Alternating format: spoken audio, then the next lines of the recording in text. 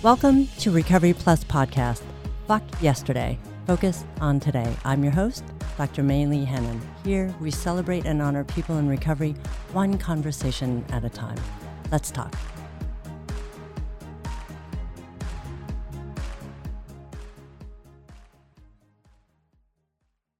Welcome back. This is episode 55. My next guest is Ken Guidroz. Ken is a former pastor, and for the past 20 years, he has designed specialty retirement plans for companies. In 2010, he co-wrote the go-to book on the subject Beyond the 401k.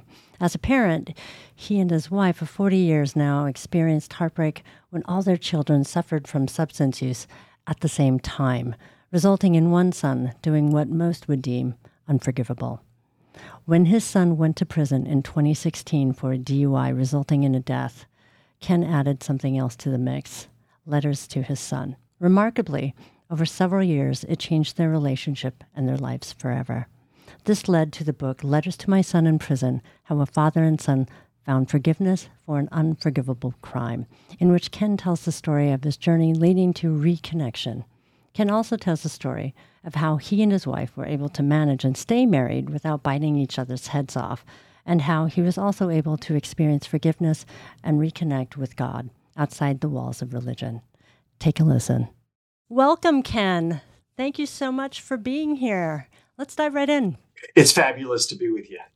So before we get started, I just want everyone to know that, and we'll talk more about this too, is Ken just launched his new book called Letters to My Son in Prison, How a Father and Son Found Forgiveness for an Unforgivable Crime. The title, heavy, but it is a day of celebration, isn't it? Because you just launched it today. Is that right? Absolutely. I'm so excited. And yes, excited. It is heavy. You're right. It's a strong cup of coffee. But sometimes people love strong coffee, right? I know I do. Strong coffee gets you through the day. And I'll admit, I just kind of laid out my whole life. I flayed myself, my marriage, my parenting, my everything. But you know what? We're getting some phenomenal feedback, and it's probably not for everybody. But I tell you, it's definitely touching some lives, and that's what I care about.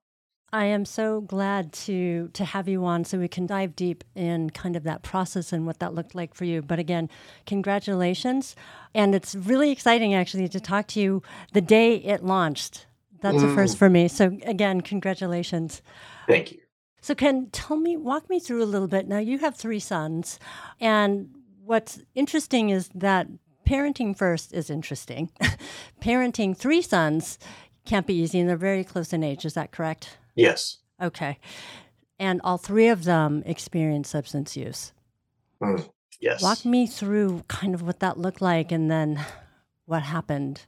Yeah, it was not expected. Let me just say that. Yeah. But it happened. Yeah, they did. All 3 of them struggled and we as a family went through, 10 years of darkness. And yeah, it was, it started out relatively benign in high school, the typical alcohol and weed. But in high school, my oldest 2, who were very close in age, it was a combination of events, as most things are. It's a confluence, right? It's many things. I was a pastor for a church. Things were fine for a while. Then my oldest son decided he didn't want to be part of things. He started spinning out and doing other things. My other son joined him. They both played basketball for the school, kind of got popular. Girls started entering the equation. Mm-hmm, sure. And all of a sudden, what we had kind of become used to started to spin, and just I reacted in a less than perfect way. And it went from weed and alcohol to, after high school, opioids, oxy, eventually heroin, even meth for one of my boys at one point. So yeah, if you had told me 20 years ago that I would just say those last 50 words, I would have said, you're talking about a different family. That's not my family, but that is what happened. So yeah, it was challenging. I mean, challenging is an understatement, I would imagine. So before we get into the details of this, I would imagine, put a strain on your marriage, yeah? It did. It did. Any challenge does, and this in particular Sure. does, because it's your kids. Yeah. You have a tack, your spouse has a tack, and the twain sometimes don't meet, right? Right. I Right. want to kick some ass, and she wants to maybe nurture or be supportive. He wanted to move in one point. Lucas is my middle son, Right. who the book is about, Mhm. who had some real challenges and tragedies. But for example, he approaches us, starts texting her, "Hey, I got kicked out of my girlfriend's apartment." He lived in West Hollywood and Mm. wanted to move back to our house. Mhm. I was like, "Are you freaking kidding me? No." Mhm. My wife's like, "Well, wait, what about this?" And then she drops the old "I couldn't live with myself" line, not manipulatively. She wasn't manipulating me, but she did. She kind of said, "Listen, I can't not let him move back in right now. I just can't." And I was like, "You know what? Say no more. You drop that line, and I'm yours. Mhm. I'm struggling with it. Yeah. I'm struggling with it. But anyway, so we had a lot of moments of tension, and she wants this, I want that. But I will say, as a married couple, we did give each other some space, Mm. and we had a few things brought us together. Grey's Anatomy was one of them. Love it. Oh, I'm telling you, Uh-huh. Grace. That baby, that show, I don't know. That kept my marriage together. It kept me together. And she gave me some space. She wanted to, talk about it. I was, I wanted to hike. I just wanted to get out. I'll be honest, we left our old church. I left a lot of my friends. Mm-hmm. I didn't have any friends for a long time. I didn't want to talk about it. I didn't want to talk to anybody. Mm-hmm. I kind of went dark, and I did a lot of hiking. I bought a camper van, started spending time in the mountains with my dog, Mumford, that good old boy. Mm-hmm. He's heard more crap. Mm-hmm. Mm-hmm. But yeah, we went opposite ways in how we handled it. But at the end of the day, we didn't turn on each other. Mm-hmm. And that is something, and would love to kind of dive deeper around kind of the hows you do that, because parenting with substance abuse is terrifying. Having worked with many families, it is devastating, and yours isn't any different. So tell me a little bit about Lucas and what happened that caused him to go to prison. So my middle son did struggle with opioids and just tended to have that personality that just did things to the extreme. And yes, through his mid-20s, started to really go deep, started doing heroin.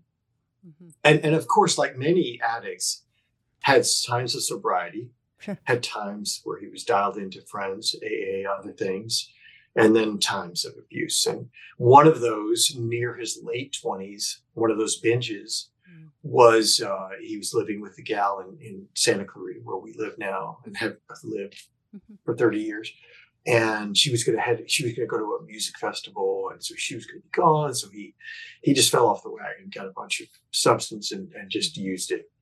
And then was driving home from work, high as can be, took an exit off the freeway that was unexpected, like a completely odd exit onto a very narrow road that cyclists loved, unfortunately.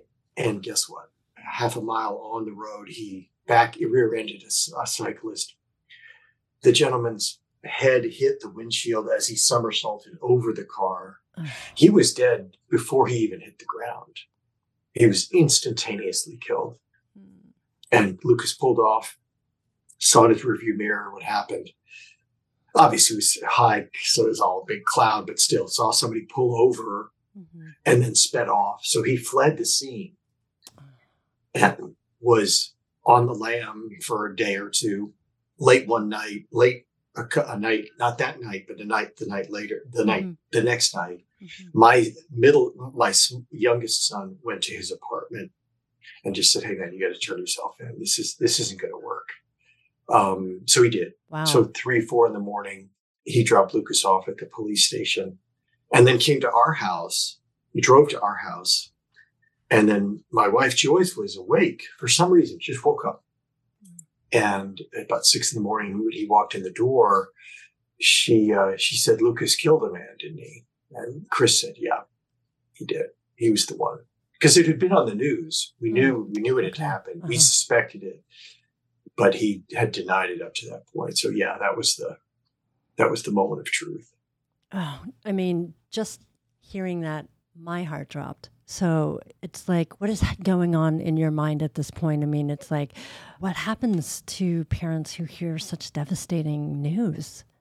It was obviously the worst day of my life. Right. So I go down. Joyce calls up to me and says, "Honey, you got to come down." So I knew something was wrong just by the tenor of her voice. And Chris in the kitchen just says, "Here's what happened," and he tells us all about his night, what Lucas said, his condition, etc. So I'm kind of a pacer. I can't even sit still. Right, I'm just listening, pacing, and I go out of the kitchen pacing.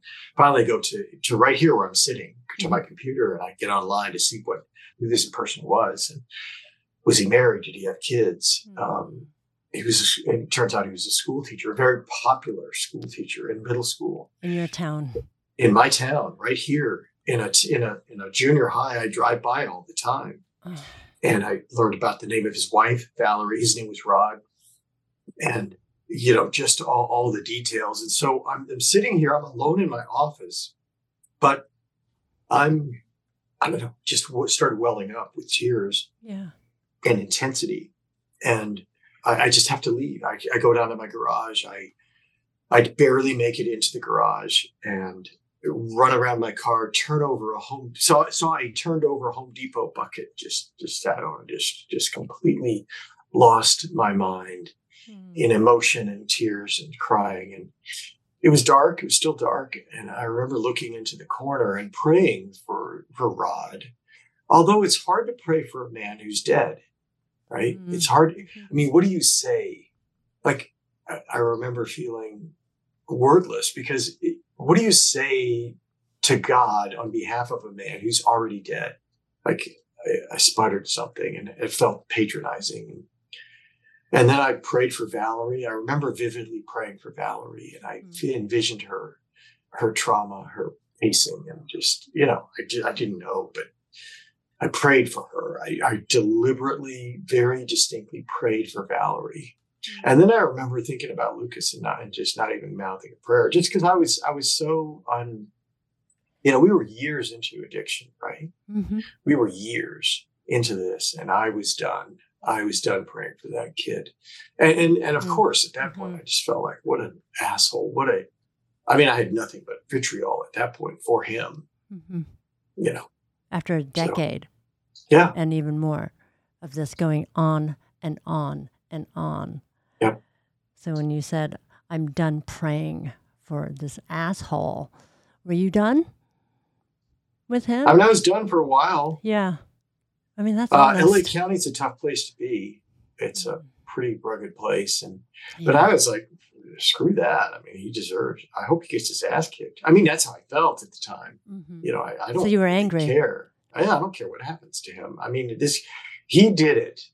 So he deserves He did it. The consequence. He did it. He killed a man. That's the worst. That's the end of the road as far as I'm concerned. So sure, as a dad, there was something there still as a dad. But of course, that first week, we didn't see him till the arraignment a week later. And for that first week, I don't think I mouthed a prayer for him at all because the feelings were so strong, and the pain for that family, for Valerie, for Rod, and even when I saw him at the arraignment, it was tough. Of course, he was pretty hardened. He was, pissed. In only a way an addict can be pissed, because he was pissed that I didn't post bail. I was like, if you think I'm posting bail, if you think I'm fucking even going to put a nickel towards your bail, are you kidding me? Right. And I know maybe some parents out there would begrudge me, but I'm sorry. I'm not going to put a penny towards that. And all I need is a kid who's self-medicated for the last 10 years to come, to now be free. Are you in my house? On your dime. No fucking way. On my nickel. Yeah. It's like, no, I'm not going to do that. So I was battling with, of course, looking for some parental empathy, and I certainly had it to a degree. I felt for him when I saw him, the shadow on his face in that cage, this thick chain link cage where the inmate stands while he's being arraigned. Right. So yeah, I mean, did I feel like a dad for my son? Sure. But I also, the bigger feeling at this point is sadness and anger that this became us, because my other son, who's currently addicted to opioids, is right next to me. And the other son, who is, thank God, turned his life around, and his wife are sitting next to him. So yes, did I have one son that had turned his life around? He was actually a junior high school teacher too. Yeah, I think if all three of my boys at that point had been, at this point, I just don't know what I would have done. Thank God I at least had one that had turned his life around. It gave me a flicker. It gave me this flicker of hope. Sure. That maybe there will be some kind of renaissance, in my family. Now you gotta know, this is 10 years. Actually, if you go up to high school when my eldest Jess was a late sophomore, that's when it happened. That was the tipping point when it all started. There's a very distinct moment where it started. If you go back to then, it's almost 15 years of parental despondency. Like, what did I do? Oh, right. Such fatigue. So yeah, if I hadn't had one by this point, it would have been even a darker day. I mean, it was pretty dark, with one, but you had three for a decade, and with the strain on that. So when this happened, they arraigned him, and then he was going to prison for how long? He got a 10-year sentence. Wow. Yeah. So you have arraignment, and you get, of course, a whole bunch of court dates. But eventually at the sentencing, he was sentenced to 10 years. And that's just the law. It can't be any less than that. California does have a very aggressive inmate reduction program, only because we have too many prisoners. Yeah, we have the biggest in the country, I think. The biggest in the country. Yeah. And even on a per capita basis, it's way too high. And so for nonviolent crimes, his is a violent crime, obviously, but it's deemed nonviolent only because it was manslaughter, not murder, right? He didn't mean to kill this man. It was an accident. And so because of that, he was eligible to do a lot of programs. He could go to AA. He could go to church. He could get an AA degree. He could just do, all these programs work and start to whittle his sentence down. And he actually only served 3 years of the 10 because he did all the milestone programs that incidentally changed his life. And he did them all. He just did them. Boom, boom, boom, boom, boom. And whittled it down from 10 to 3 years. Do you think that was long enough, Dad? No. Do you believe that now? Yeah, it's not embarrassing. It's embarrassing is the wrong word. It's just not long enough. Is 10 even long enough? I don't know. I don't want to get that. That's a whole different discussion, right? And that may be your purview. I don't know. Although I know you deal with recovery, but 3 years out of 10 doing manslaughter. This isn't really about justice in this moment. This is really about reconnection and redemption and forgiveness, right? Kind of what your book is about. And I'm wondering, 3 years is still a long time for anyone. I don't care. Especially those behind bars. 1 year is long enough. 10 minutes could potentially be too long for anyone under those conditions. Regardless of his time, what did you do when he was in there? Being so fucking angry and hurt, grief-stricken, all the feels, right? Your wife was more on the compassion side. You were more on the, do your time, do it. And I'm not going to talk to you. But that didn't happen, did it? You actually did communicate with him. Yeah, I did. Tell me how that came about. The fact that you used the word feels, it makes me like you even more. You know that song, right? Yes. Oh, love that song. The fact that you just used that, now I really dig you. Okay, great. And the fact that you said this isn't about justice. I agree with you. I write about this because I struggled so much. I journaled about this for 2 years, the justice of it. From God's perspective, from a justice perspective, social justice, and for somebody's perspective, it's really hard as both Lucas, him, and me as a dad. It's a quandary. There is no clarity, none.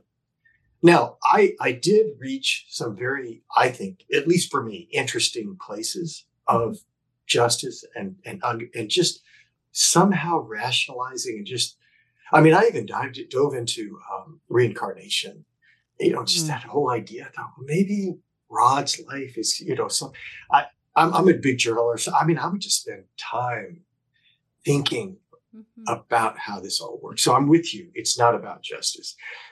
So I really appreciate that you said that, because I massively wrestle with that. But it is about Renaissance. It is.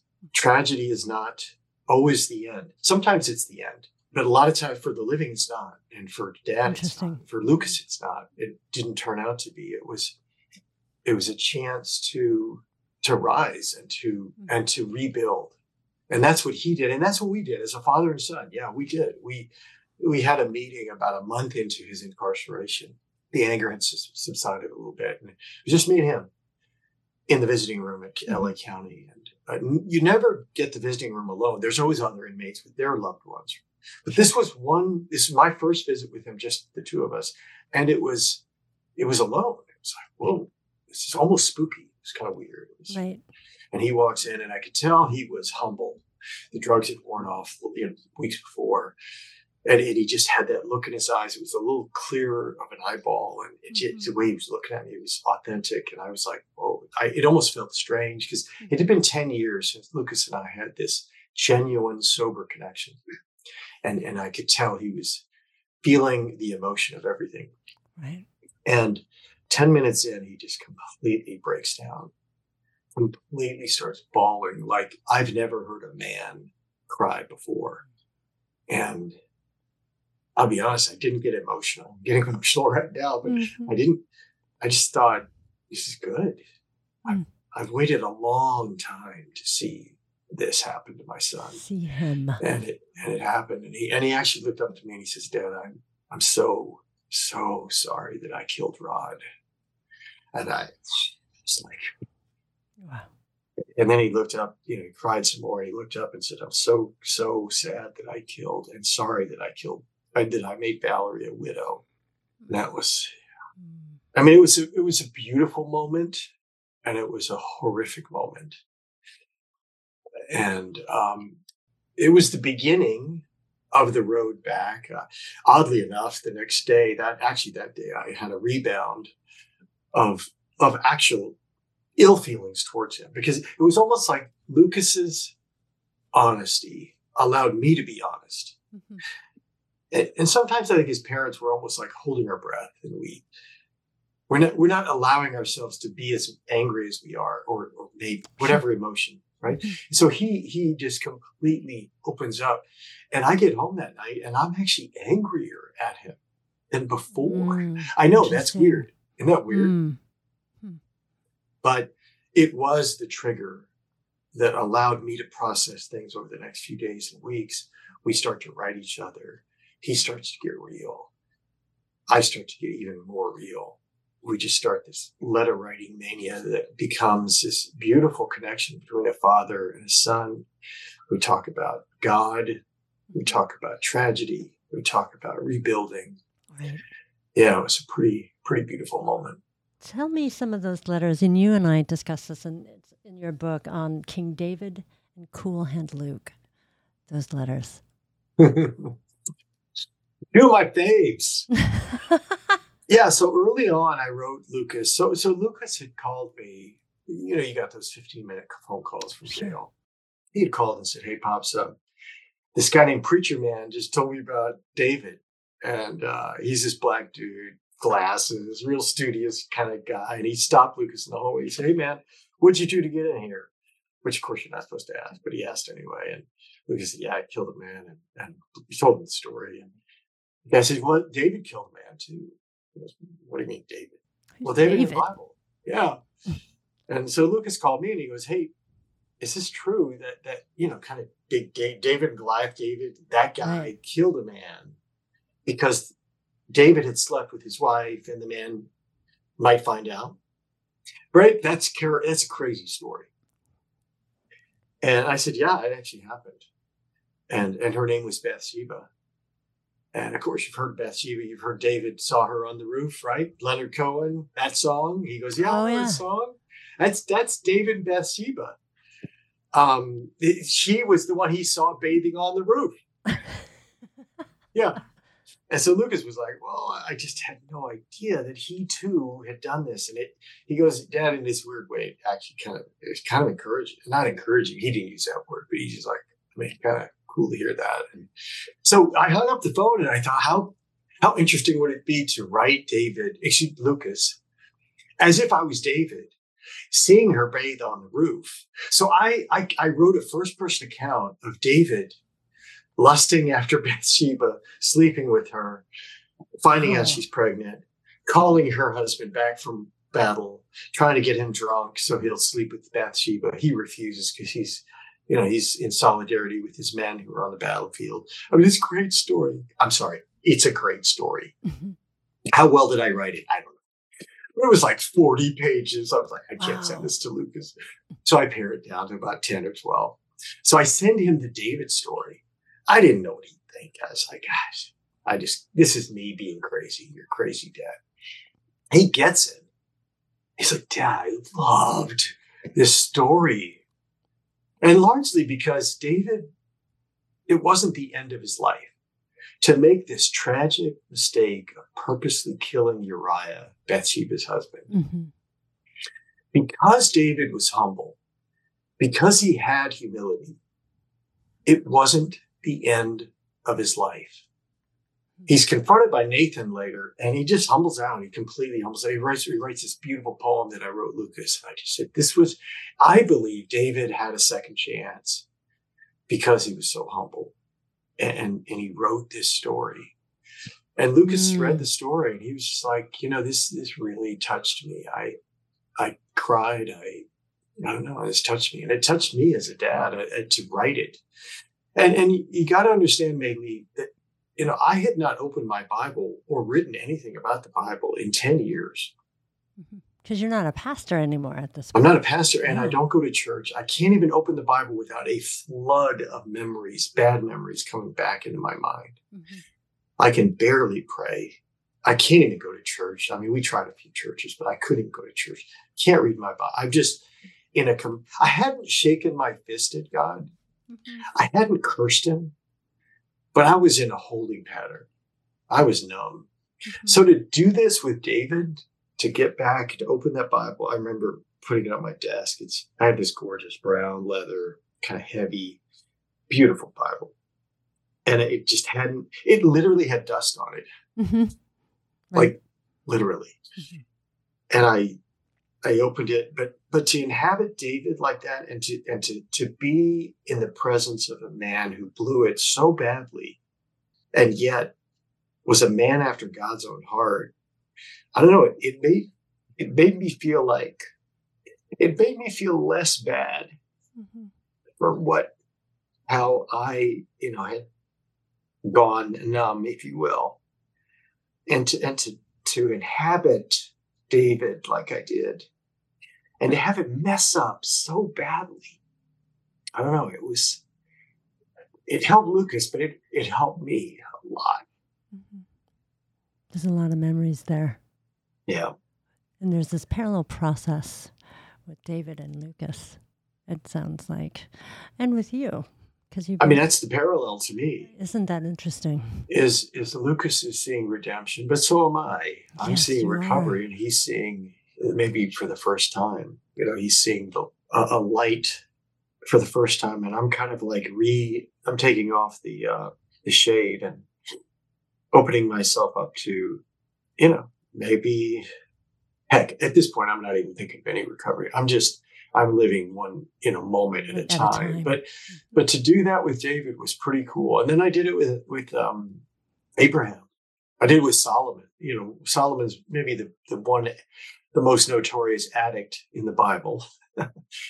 And his story is super cool. It's in Ecclesiastes, and I did a scene from Solomon for Lucas, and he liked that. So yeah, it started to snowball and started to make me feel like such less a leper, right? Mm-hmm. Such a loser spiritually, the Mm. old has-been minister, you know.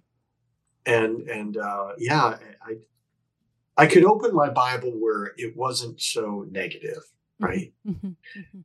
So I start to recover. Luke starts to create this interest in God and starts to read C.S. Lewis, who I love. We both love. Mhm, mhm. Who isn't a headbanger. He's not a weirdo. He approaches faith from a logical perspective and a reasoned, humble perspective. C.S. Lewis does, and Luke starts reading him. I start rereading him. So yeah, we start this tornado, this beautiful father-son spiritual journey, recovery journey, kind of all intertwined. It wasn't one thing or the other. Mhm, mhm. It was both, and it was over years. It was through letters. It was a beautiful journey. It sounds like a transformative journey. Like, how did that affect him throughout the last few years in prison? And at this point, how is your relationship going at that point as your letters become more impactful and his letters to you more impactful? How did that relationship shift? It was everything a dad dreams about. Everything, and way more. And I don't say that. I mean, you've already heard me talk, so I'm not pie in the sky here, right? Right. Are you kidding me? This doesn't happen. A father and son don't. And the God element was big because it gave me Yes. hope for the future that this isn't just a father and son coming back together. And I'll be honest, Lucas struggled with kind of the AA approach. Mhm. So his long-term recovery, I didn't feel like was probably going to be AA centered. Mhm. And I dig AA. I think AA has a place in the world, and I Sure. know you do too. Mhm. You know, you and I talked a little bit about that. Absolutely. And for the person for whom that works, it's a beautiful thing. But it had just never resonated. And just with the personality, I didn't think that was, and I felt like a spiritual angle and a spiritual element was going to lead to a lifelong sobriety. Mm-hmm. And that was what was needed. And so to have that along with our relationship grow to the degree that it grew was huge. What did you learn the most from this process with these letters? I think the value, the beauty of honesty and candor. Mm-hmm. Now, I'm honest to a fault. So maybe that's something that comes easy for me. I can be overly direct and all. But it seemed to help Lucas, seemed to really make a difference. He was honest with me about even why he struggled believing in God. For him, evolution was a big deal. It felt like the scientific evidence was fairly high on the left side, and it kind of discounted the right side. And it's like, can evolution and God coexist, for example? Mm-hmm. And that was a very honest question. We discussed it. I feel like and felt like it can coexist. I believe in evolution. Mm-hmm. I believe we have a 14 billion year old universe, like many scientists do. And that to me doesn't discount God, but that kind of honesty, and as well as honesty with each other, right, was important and remains important. Even today, Lucas and I are very close. Mm-hmm. He lives a couple minutes from me. He's married now. He has a son named Finn. A cool little blonde-headed, toe-headed kid. But even now, we're very honest. And I asked him, hey, the book's coming out, and I want to know how you feel about it. I asked him in prison. I asked him shortly after prison. I asked him a year ago, and I asked him yesterday. Uh-huh. Now, I'll be honest, Maylee, it's hard for him. It's his worst moment of his life broadcast to the world. Right. I was wondering about that. I don't know what your worst moment is. Let's talk about that. No, I'm just teasing. That's for another time. That's another podcast. Yeah. Okay. Don't ask me mine, right? I don't want you to broadcast mine. Right. So Lucas, of course, and it's hard, but he supports it. He's like, Pops, I presented him a signed copy of the book. Mm-hmm. on Sunday. Oh, And nice. it was pretty awesome. He was the most mature he's been. He was like, Dad, this really. He looked at it. It's the first time he'd held the book in his hands. It has a wonderful feel. I love how it turned out. It's his picture on the front. He's just like, Dad, he says, this is going to help people. And I was like, this is going to help people.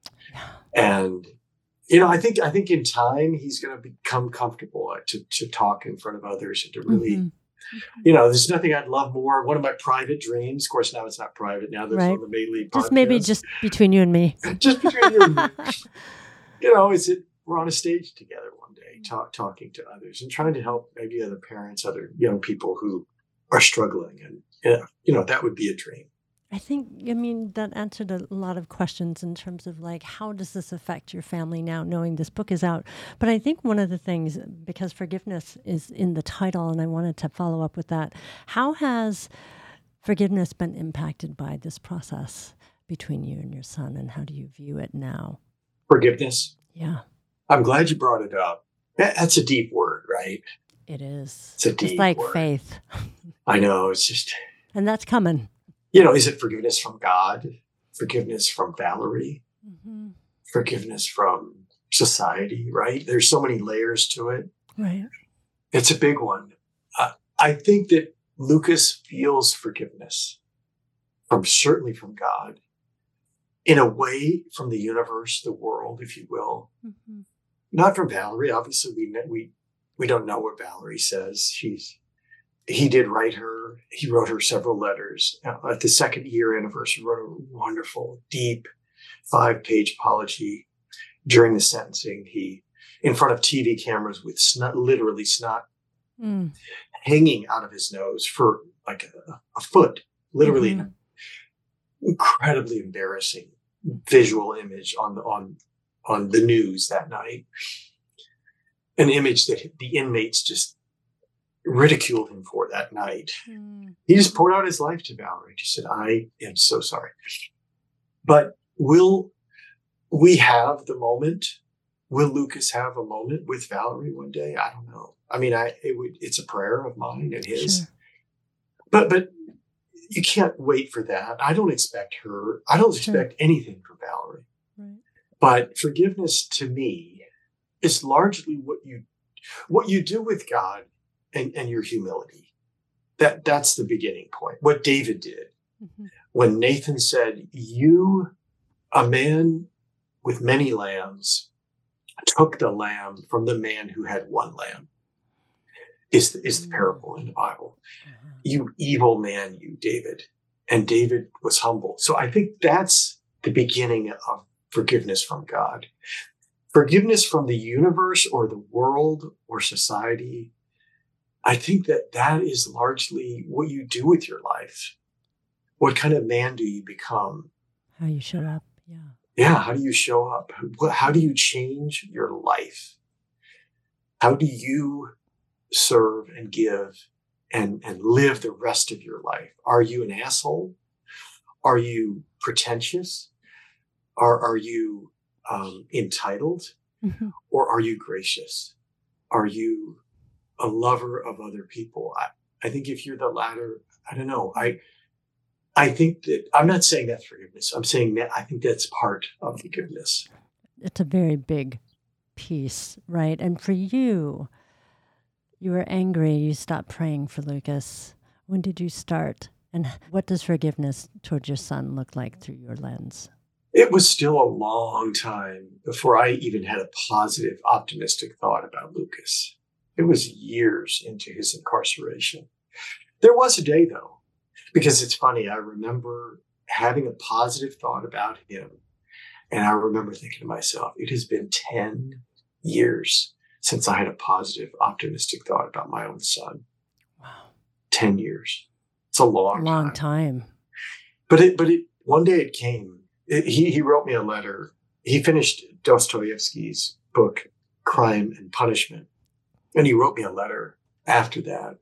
And he just said, Dad, I feel like Raskolnikov, who's the main character in that book, who's been raised from the dead, who got a second chance, who started to see his life getting a future. When Lucas wrote me that letter, and I include that in the book, I was sitting in my kitchen over, we have this big window overlooking these mountains. And I remember just crying and thinking, oh my gosh, could it happen? And you realize I had not even imagined this, but I thought, could it happen? Maybe the one son I thought would never change, ever change. Could it actually happen?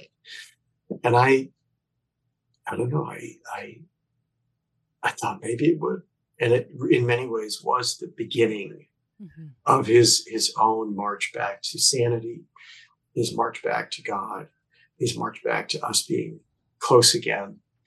And it was, and in a way, to me, that's forgiveness. That's renaissance. That's recovery to me. Is when you get back to normalcy, to sanity, to sobriety. How did you and your wife do that together? I'm assuming it's happened. You're still together, right? Almost with 40 We are years. together. We're good. We just celebrated 41 years. My God, and, that's amazing. I know. It's pretty cool. We have a great relationship. The way I describe my wife is if I had a choice to have lunch with anyone on the planet, I would choose Joyce. Wow. I know. Wow. And it's weird way. It's a weird metric to use, but eventually, we're together. Come on, when you love Grey's Anatomy together, that just need you say more? I know, but I'm going to ask you to. It really is. We'll talk a little bit about this book and how it can help other parents, whether they're young parents or folks who have teenagers or grown kids, who are struggling with addiction. But for parents to experience loss, it may not be a death, but it's kind of like that in some ways, I would imagine, like losing 3 sons and then losing one again in such a huge, as you mentioned, unforgivable crime kind of way. What is it that you both learned about each other to make you continue to stay together? I love that question. A weird, almost dichotomy of leaving room and yet staying together.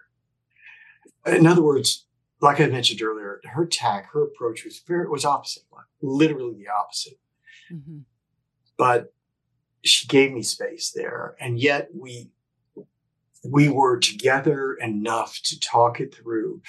She's writing in letters, but they're really just, I love you. Yeah. You're awesome. And I'm like, yeah, he ain't awesome. He's an asshole is what he is. Murder. So there's that. Yeah. There's all sorts of shit. Right. And I'm not going to sit here and tell him he's awesome. He ain't awesome. Anyway, but I'm not going to judge Joyce either. I'm not going to tell her what kind of letter to write my son. Right. And she's not going to tell me what kind of letter to write my son. So there's this odd leaving space. And I just think it's big. If Joyce had cramped down on me, if she had judged me for going solo and going dark the way I did, that would have been hard. I couldn't have dealt with it. It would cause more challenges than were already there. So we left Rome. We did have a spiritual interest. We hung in Ecclesiastes. That's all we could read for a long time. Mm-hmm. She'd show me a verse. And it's, Solomon's a Stoic. There's a guy that he went dark, and it was the only part of the Bible I could read. Yes, Job was cool. I love how he just didn't curse God. He was kind of my model to not curse God. Mm-hmm. It's like, look, I can go silent before I curse God. I just didn't. It's just not how I'm built. I know some people will curse God, and I'm not even judging them. Right. If you go dark and you curse God, okay, whatever. Sure. I'm just not built that way. So Job was helpful, but Solomon was more helpful. And David's great in the Psalms. He's real. He just lays it out, all his insecurities, all his, some of the Psalms are great, but to a really broken person, Joyce and I we hung on Ecclesiastes and we would share verses. We did try a few churches together. That didn't work. But we did, I know I'm not giving you many specifics, but we just, I don't know. I will tell you this. in many ways lost my faith. I lost my sons. Mm-hmm. I don't know, lately. If I lost my wife too, I don't know if I could have. Oh, it was, you talk about, feeling alone in the world and just being just almost, and that sounds almost selfish to say, I just couldn't lose, but I just couldn't. I had to have something. I had to have somebody. And I chased everybody else off. I had almost chased myself off. Mm-hmm. You just start going crazy when you're going through this as a parent. What did I do? How did I blow it? I knew what I blew. I figured out what I blew as a parent. But, eventually you just, I don't know. Do you know the song Chasing Cars by Snow Patrol? I don't know. I'm not sure. Would you lie with me? Would you lie with me? You and I against the world, something like that. Mm-hmm. And it's a very melancholy song, and but it became our song. And, song. Yeah, honey, it's just gonna be you and me, baby, against the world. Mm-hmm. I'm gonna probably chase you off. You're gonna chase me off, but we're gonna kind of just somehow figure this out. That's kind of what you did, right? It's kind of what we did. I'm not saying it was pretty. I'm not saying it was right. I'm not saying anybody else would, do that. I let Joyce handle the boys. A few years into this 10-year thing, I was like, you know what? I don't know what I'm doing. If you want to let Luke move back home, he can move back home. I'm not going to say anything anymore because I cannot lose you. Mm-hmm. That I don't know a lot of things at this point. I don't know anything, right? But I do know one thing. I can't be all alone in the world. And you are far from it. Yeah. Aren't you? It can feel that way. And I think that's a really honest way of looking at this because working with several parents, they feel very lonely, not only just angry and confused about what the fuck just happened, how did we get here, but how do you also stay? I mean, there is some faith, I would imagine, and I know I've used this word, faith and forgiveness, but did you have faith with each other? Which is beyond trust, I think. I agree with you. And faith from a God's perspective, yes. Now, granted, it was a toehold. It wasn't pretty. It was when you're reading Ecclesiastes and only Ecclesiastes, you're in a dark place. Well, let me just say, your baby toe is the only thing hanging on. Okay. Right. Yeah. Let's just say that. Mm-hmm. And that's true. True. It ain't pretty. And yet, did I have moments where I got mad that Joyce enabled them in a way that I felt like was enabling? Yes. But I don't know. Maybe I just couldn't. I couldn't draw the line. Because here's the thing. You draw that line and something happens, you become the bad cop. You're the one that made me draw the line, and Lucas killed himself, or he died of an overdose, or and that's on whatever. you. God damn it! And all of a sudden, right? Guess what? That's on me. Yeah. And how am I going to handle that? Now I've got a dead son, and I have an estranged wife. Maylee, I call me a pussy. I don't. I don't think so. That's real. I kind of want to stay married, and I don't want to be all alone in the world. I just don't. And the choice you made was right. She's still with you too. It's not just one-way street. Joyce, please stay with me no matter how crazy I am reading Ecclesiastes. But she chose to stay with you too. And I think that's, your book on, yes, it's about parenting your son and how you showed up as a father differently than you did at the beginning of his arraignment. But it's also really about how you can stay true to yourself as a person without losing your fucking sanity. Like, as you know, you've been talking to other parents who have similar kind of losses. This is a lonely place, and it doesn't always make sense. It's like, why my son? Or, of course, it's my son. It's either one of those and hardly in between. So, what messages do you want readers to take away? I think the most natural knee-jerk instinct is, what did we do wrong as parents? Mm-hmm. And I had to wrestle with that. I remember doing the reading of this book 2 years ago to a group of about 20 women. They were a readers group. Wow. Down in the valley I was a part of. It was an awesome group of people, writers. Mm-hmm. And I read a piece and they were like, well, Ken, what did you do wrong as a parent? We're not blaming you. We just want to know what did you, and I'll be honest, maybe I didn't know. Mm-hmm. I had a pathetic answer. And I drove home that day. I was like, Ken, you have no book until you can answer that question. You have no book. Mm-hmm. And my sons and I are all close now. Mm-hmm. They married wonderful women and they live relatively close. So we get together every Sunday afternoon. We play pickleball. That's awesome. Yeah, we have these amazing pickleball matches. It is funny because everyone's really close in level, but I mean, I'm the best. But anyway, I'm just teasing. But what's interesting is I started to. So we get in the jacuzzi afterwards. Mm-hmm. So we play for several hours on a Sunday afternoon, and we all get in the jacuzzi and we have a big meal. Mm-hmm. And I started saying, guys, I wrote this chapter, and I remember this scene, and we start talking about what adolescence was like for them. When did this happen? What did I do? What did they do? Right. And it was so beautiful because my younger two sons, my oldest is the most, I don't know, he just thinks about this kind of stuff. And so he was thinking a lot, and he was the one that rebelled. He kind of started this whole thing. Mm-hmm. And yeah, it was through talking to him and through recreating our family through the teen years that I discovered, at least for me, that, the single most important thing I learned as a parent, and that is that you have to follow your gut. Mm.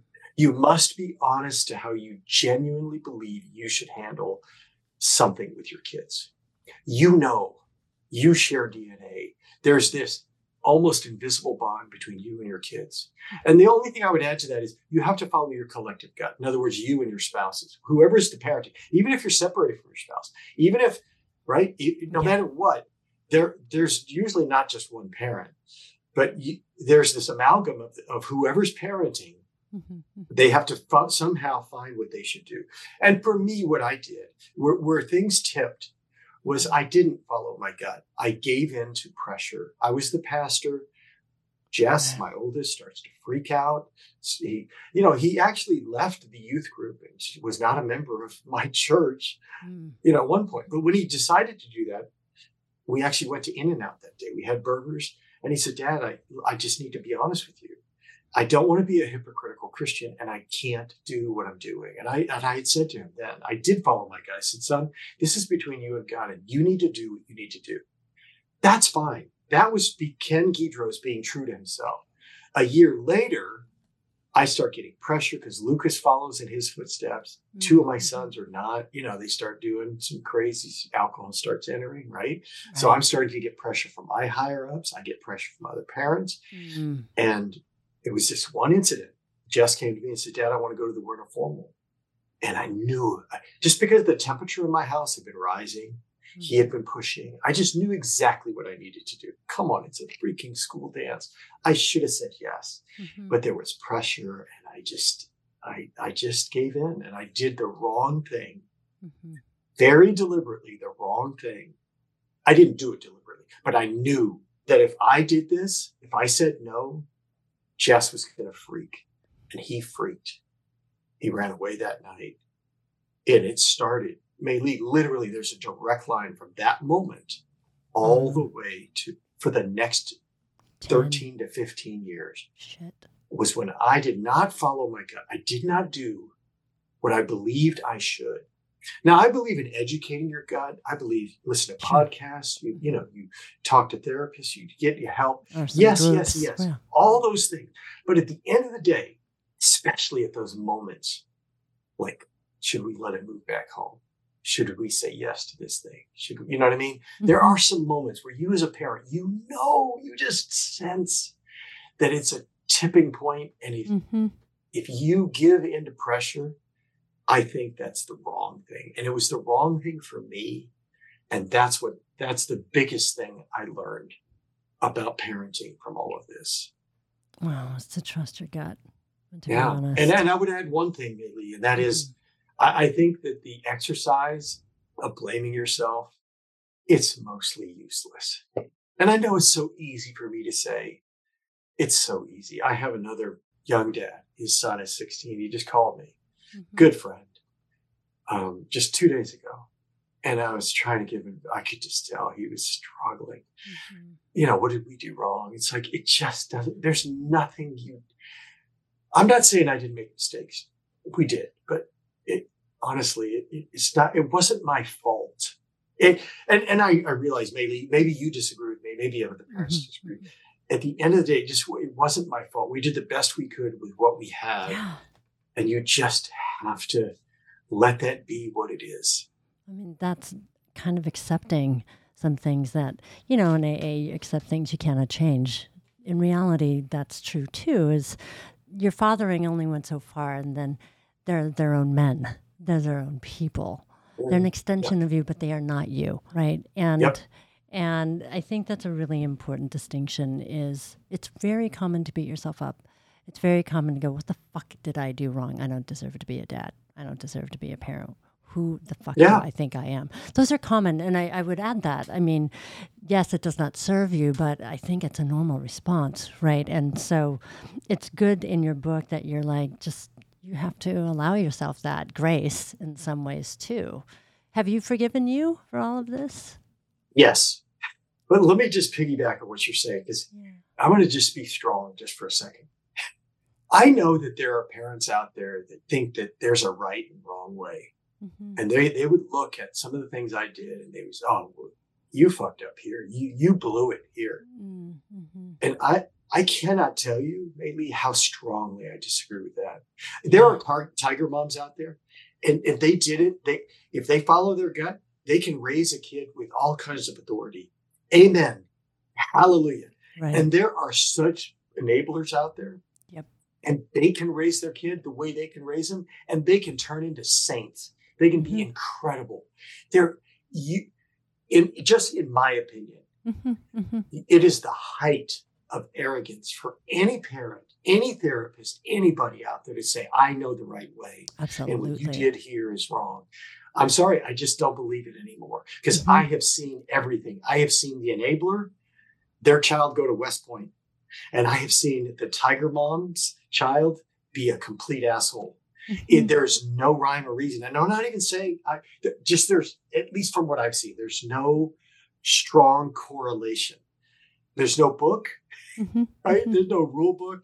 And for you and I to sit here and beat ourselves up over something we did, if we had the right heart, I don't know, it just doesn't serve us well. So to your question, have I forgiven myself? I'm a bit of an asshole there. Maybe I forgive myself too quickly, right? But it's just my personality. Yes. Did I beat myself up? Yes. Even with my sons, it was one time in the jacuzzi ago. Yeah, guys, I blew it for you. And you know what they said to me? They said, Dad, we were assholes. You did what you should do. Come on. Best answer ever. We were just assholes. We would have kicked our ass. Even just this week, just last week. I commented about the winter formal to my son. I didn't apologize, but I was emailing him and I just said something about it. He came back the next day. I saw him. He goes, Dad, by the way, you handled the winter formal probably just fine. So, I don't know. There's no straight line in this stuff. Yeah, there really isn't. I think your book is definitely needed. It gives voices to people who feel like parents who feel like they're crazy. Their whole life has been like gaslit, or, their kids are crazy, so they're bad. And you're right, there's no rhyme or reason. There's no one way answer. But I would say that your book, and I have yet to read it, but I will. I would say it is part of a solution. It is part of an insight. It is part of a dialogue that is definitely needed, so other parents don't feel like crazy town and alone. Yeah. It's the picture of one couple kicking, scratching, and clawing their way to sanity. That's all it is. It's a strong cup of coffee. It is. And it's just me. With God, with my wife, with my sons, I'm just kicking, scratching, and clawing. I don't know if it's right. I want to be close to them, and I am, by the grace of God. I want to be close to my wife. I want to have a woman that I spend the rest of my life with, and I'm lucky, right?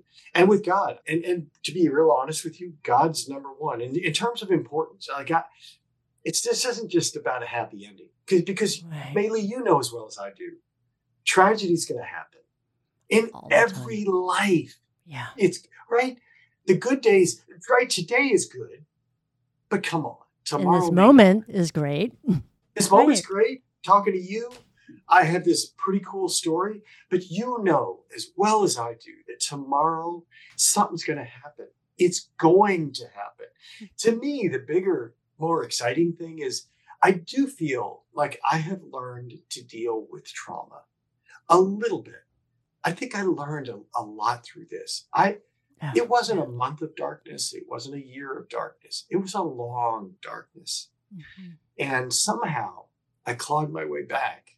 And I think if a tragedy befell my wife tomorrow, or one of my grandkids, or one of my sons, you know what I mean? Come on, list out the things in your life that could happen that could be bad, right? The list is endless. Right. It's going, endless. and I hope that this kicking and scratching and clawing will help in future kicking and scratching and clawing. I want to stay with God. I want to stay sane. I don't want to drink too much. I don't want to be an asshole. Those are a few of my life goals. Mm-hmm. And you want That's to stay it. connected. You don't want to be alone. Yeah. You know? Yeah. But also, I would say this is coming from a deep, deep place, not just of faith and forgiveness, but of love, just true love. And this is a love story between two men who are father and son. And so it has been a pleasure. It is that, and it's, Yeah.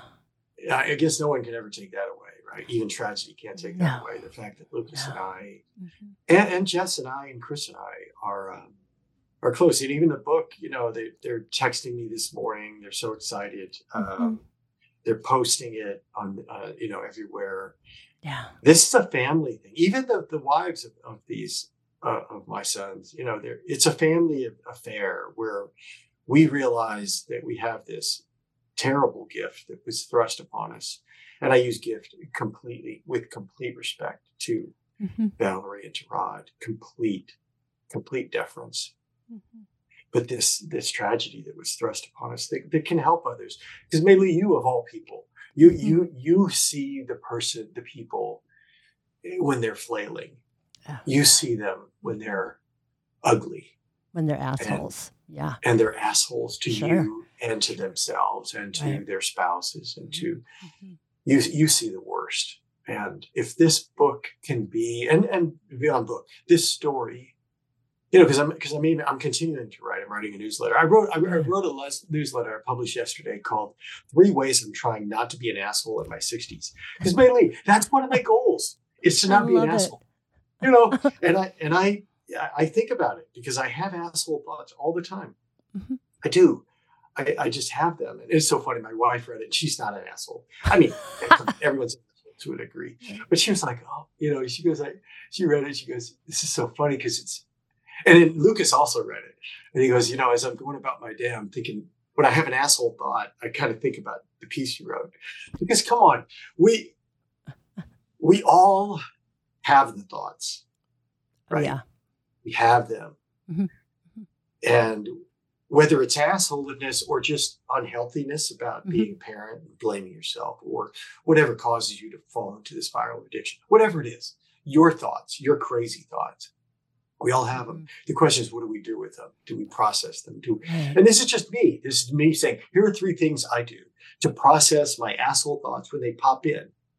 And you have yours. Mm-hmm. You're going to find your 3 ways. And hopefully your clients will find their 3 ways. I love that. And how can people find your book? Well, it's everywhere. It's everywhere books are sold. Lucas and I did narrate it. He wrote me. Yeah, Lucas wrote right at the end of his stay. He wrote me this letter called 2 Men, and it's contrasting his life with my life. And it's so well written. So Lucas is also a good writer. So he wrote, and he just kind of said, "Here's, I'm getting off my cot. The line to the hot water in the sink is long. Men getting their coffee." So he's kind of painting his daily life and my daily life. Anyway, so he narrated that chapter in the book, which is kind of cool. Wow. But it's everywhere. So we narrated the audiobook. I narrated the audiobook. And then, of course, it's ebook, paperback. But you did ask Maylee about Cool Hand Luke. Do you mind if I just take a second? Yeah, I'd love to hear it. Okay. So anyway, it's the last chapter. Luke is his name. Cool. So, that was our favorite movie, and it's about, Paul Newman in prison. And so I wrote a chapter that kind of brought in the movie Cool Hand Luke with where Luke was at and your son, and the right. nothingness that he had in his life, and how he was going to take nothing and make it into something. And Rod and Valerie had nothing. I had nothing. Lucas had nothing. And out of our nothingness, it's interesting. Just on Instagram yesterday, this gal read it, a gal in recovery, and she wrote the greatest review on Instagram I've ever seen.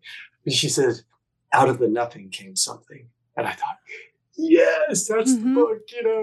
That's what's happened. So yes, that was maybe the most fun chapter to write was that particular one.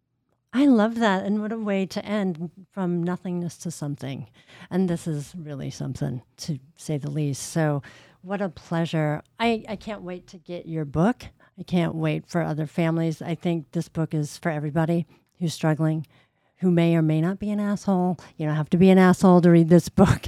You just, anyone who struggles in a relationship. Yeah. And that's what this is. It's about relationships and how to keep them close. So again, thank you so much for your time, Ken. It was such a pleasure. Absolutely. This was a blast. And thank you for your insight and your questions. Oh, I loved it. Thank you again. Thank you for listening to Recovery Plus Podcast, Fuck Yesterday, Focus on Today. I'm your host, Dr. Maylee Hennon, celebrating and honoring people in recovery one conversation at a time. This podcast is sponsored by Red Door Coaching and Consulting, and you can find my podcast on Amazon, Apple, and Spotify.